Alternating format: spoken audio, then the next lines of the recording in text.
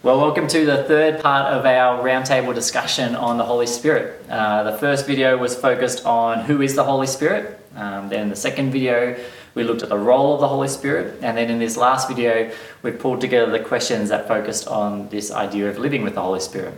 So we're going to be talking through some of these questions around the Holy Spirit and this idea of living with it, getting down to the practical day-to-day and how the Holy Spirit is relevant to us. I'll lead off with a question that I think picked up on the verse that we read in Acts, where it says, "You will receive power when the Holy Spirit comes on you, and you will be my witnesses." So the question that was sent through was, what power do we actually have in the Holy Spirit and through the Holy Spirit? And what is the purpose of that power? So, Shabu, do you want to lead us off on that first question? Yeah, I guess the whole idea of power, I think it really kind of made me think maybe we've got a misunderstanding to some extent. Maybe our sense is that the Holy Spirit, he does empower us. I think we need to step back and go, what's the purpose of that empowerment? Jesus' focus was that his role, the Holy Spirit's role, is actually to point people ultimately to the Son.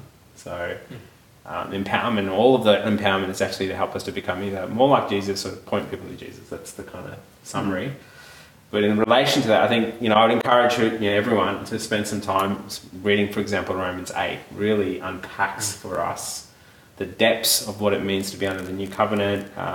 Just a couple of things I want to pick up is that, so there's the law of the Spirit of life has set you free in Christ. That's powerful. From sin, that he's empowering us to fight sin. He's convicting us. He's producing fruit in us that represents Jesus in us.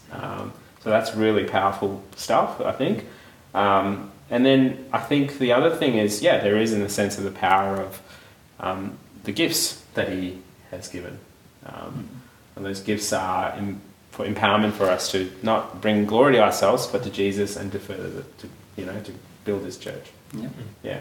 I don't know. What are you guys' thoughts on that? I often think about that passage in the Old Testament of the Valley of Dry Bones, and they slowly stand up, but then there's no power, there's nothing that gives them life. And I think I often think about the power like that. If we didn't have the Spirit, we can't bring anything that actually is worthy to God. We actually can't give good works to God.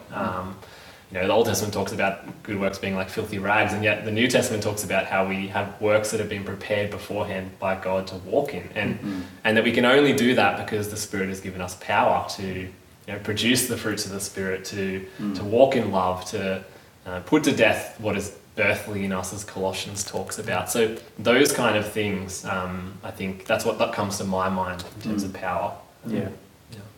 I mean, it's good probably to reflect on that context of that verse in Acts 2. It says you will receive, it's not just you'll receive power full stop, it's you'll receive power and you will be my witnesses. There was a purpose to the power, that they would be witnesses of what Jesus did in his resurrection, and that we have new life through him and the gospel to share.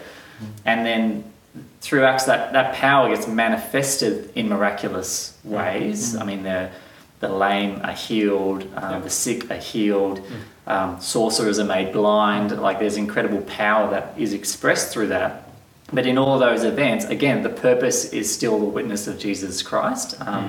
Even those physical healings, it's highlighting for people a spiritual truth, that they now have healing through what Christ has done, that they now have new life through what Christ has done, so that even the miraculous power that the early church had in the book of Acts was still that underlying purpose of being witnesses of Jesus Christ. So I guess I really grounded in that, and so we have a power through the Holy Spirit, and the purpose is like that we share Jesus and that we are witnesses of him, and we partner with that work of God's building of his church.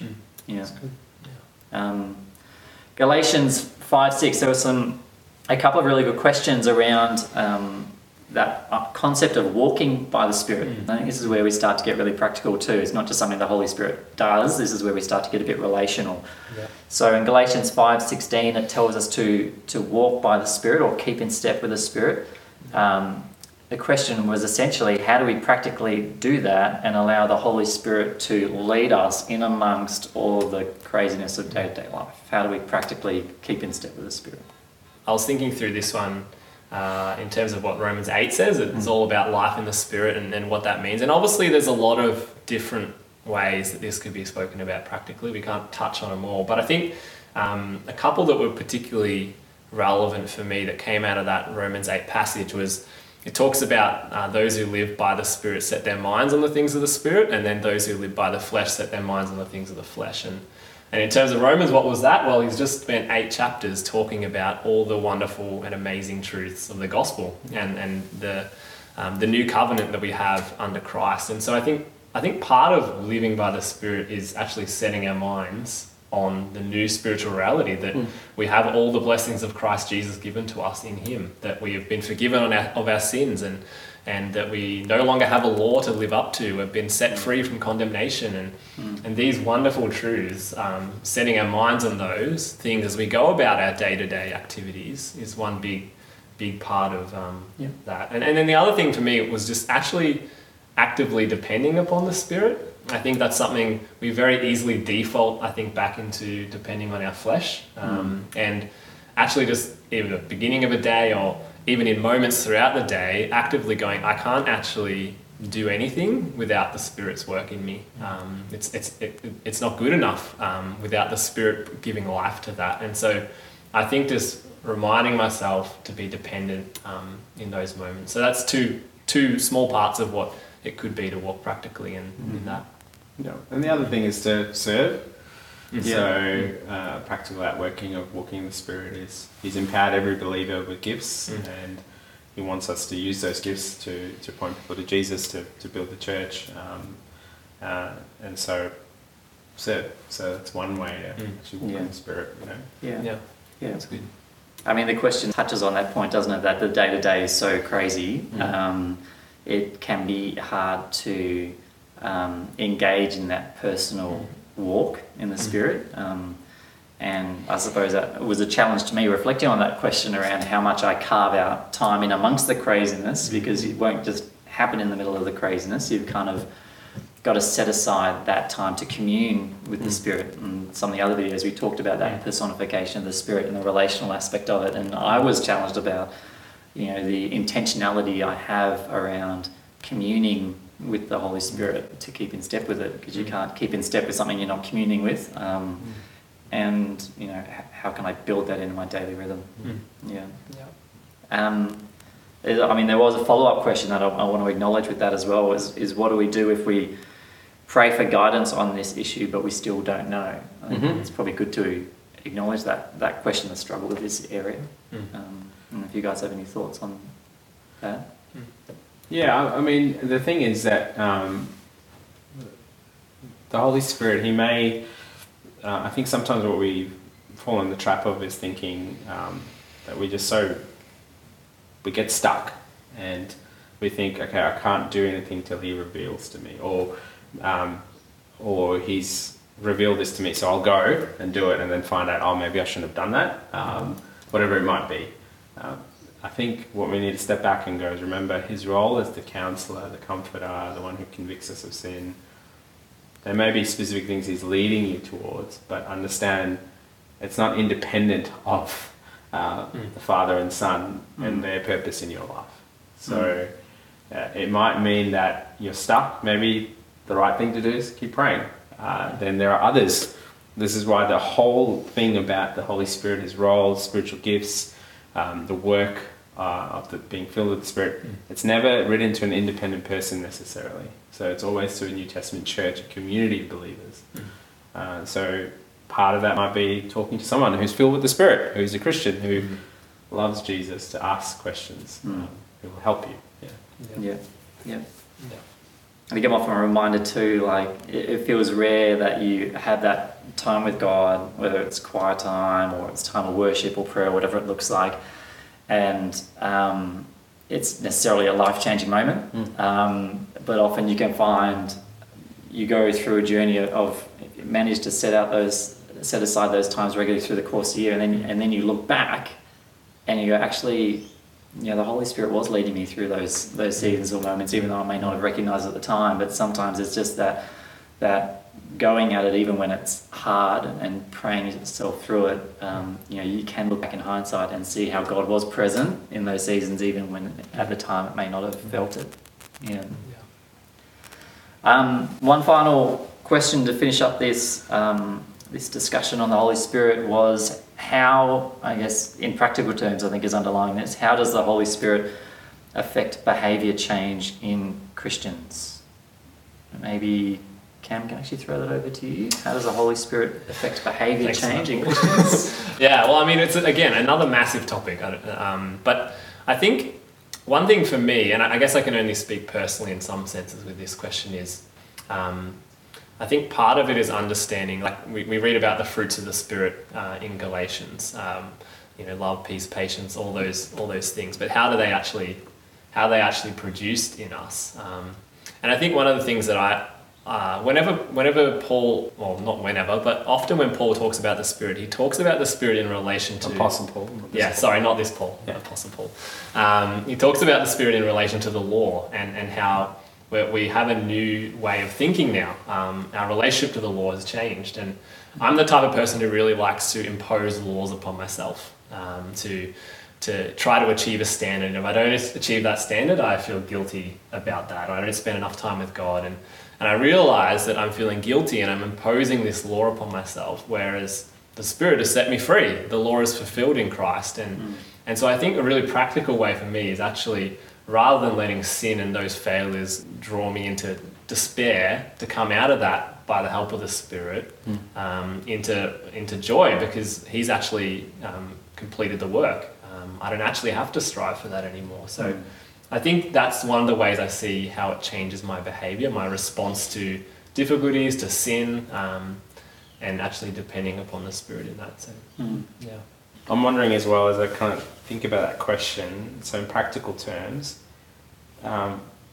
so now as a believer, there's a few things going on. I love the language. I think it's kind of countercultural in our Western context, but I love the language of the New Testament often is about fruit of the Spirit. Talking about the vine, talking about, it's all gardening terms. It takes time, and because we are in a sort of fast food kind of culture now, we need to remember the Spirit's work is to make us more like Jesus, and using theological terms of sanctification, regeneration, that kind of stuff, is the Spirit, the practical stuff that's coming is He begins in a work in us to make us more like Jesus. So hopefully how we view things like sin over time will change. Things that were besetting sins will change because the Spirit's at work. Those moments where He starts now changing our hearts to align our hearts with the things that matter to God. So the things that there's that going on, and there's the fruit, like love, joy, peace. Hopefully there is fruit growing. That's another practical thing. And then the empowerment, like to use the gifts that God's given you. So I think that's practical stuff. I think one of the ways that I know if the Spirit's at work in my life practically, do I repent well? So if I drop the ball, if I sin against God, if I sin against anyone else, am I willing to apologise? Not for trying to sort it out, but actually because it's grieved the Father's heart, it's grieved God's heart, and because of that I want to repent, because the Spirit's convicted me. So those are a couple of things. I think one thing I've come to appreciate a little bit more too is how God is going to be, for those that commit their heart to Christ, God is going to be at work affecting change. That's just what He does. And often we can put that on ourselves in terms of, I need to pray more, I need to read the Bible more, I need a better quiet time, I need to do all these things so that the Holy Spirit can go to work. But the Holy Spirit is going to go to work.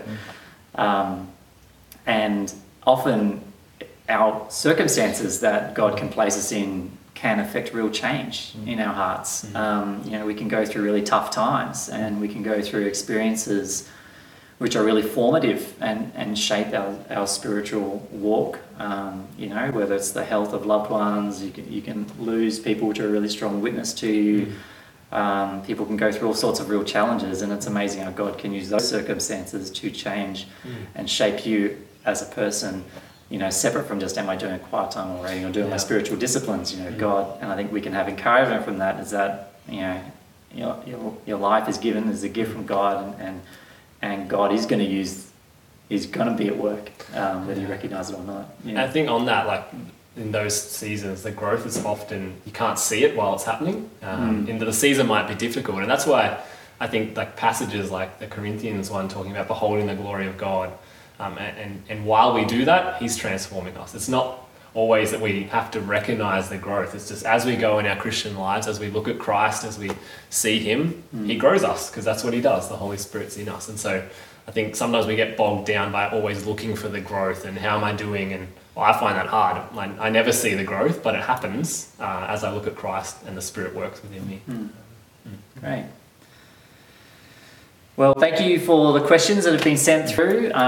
Thank you for you guys for your time and answers. Hopefully it's been constructive and help you to unpack some thoughts to contemplate on and continue this dialogue with the Holy Spirit. I'd encourage you, plug into a small group if you're not on already, because it's great to have those smaller forums where you can wrestle with some of these ideas around who the Holy Spirit is, what he does, and how we live with the Holy Spirit. If you've listened to this discussion that we've just been having and you've still got other questions that you would have liked to have asked, please send them through to us.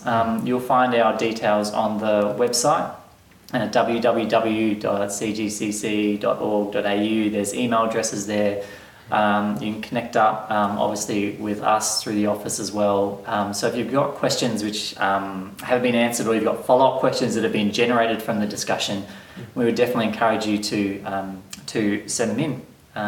But otherwise, bless you, and it's been great to have a bit of a discussion around what the Holy Spirit is and how it's relevant. Yeah.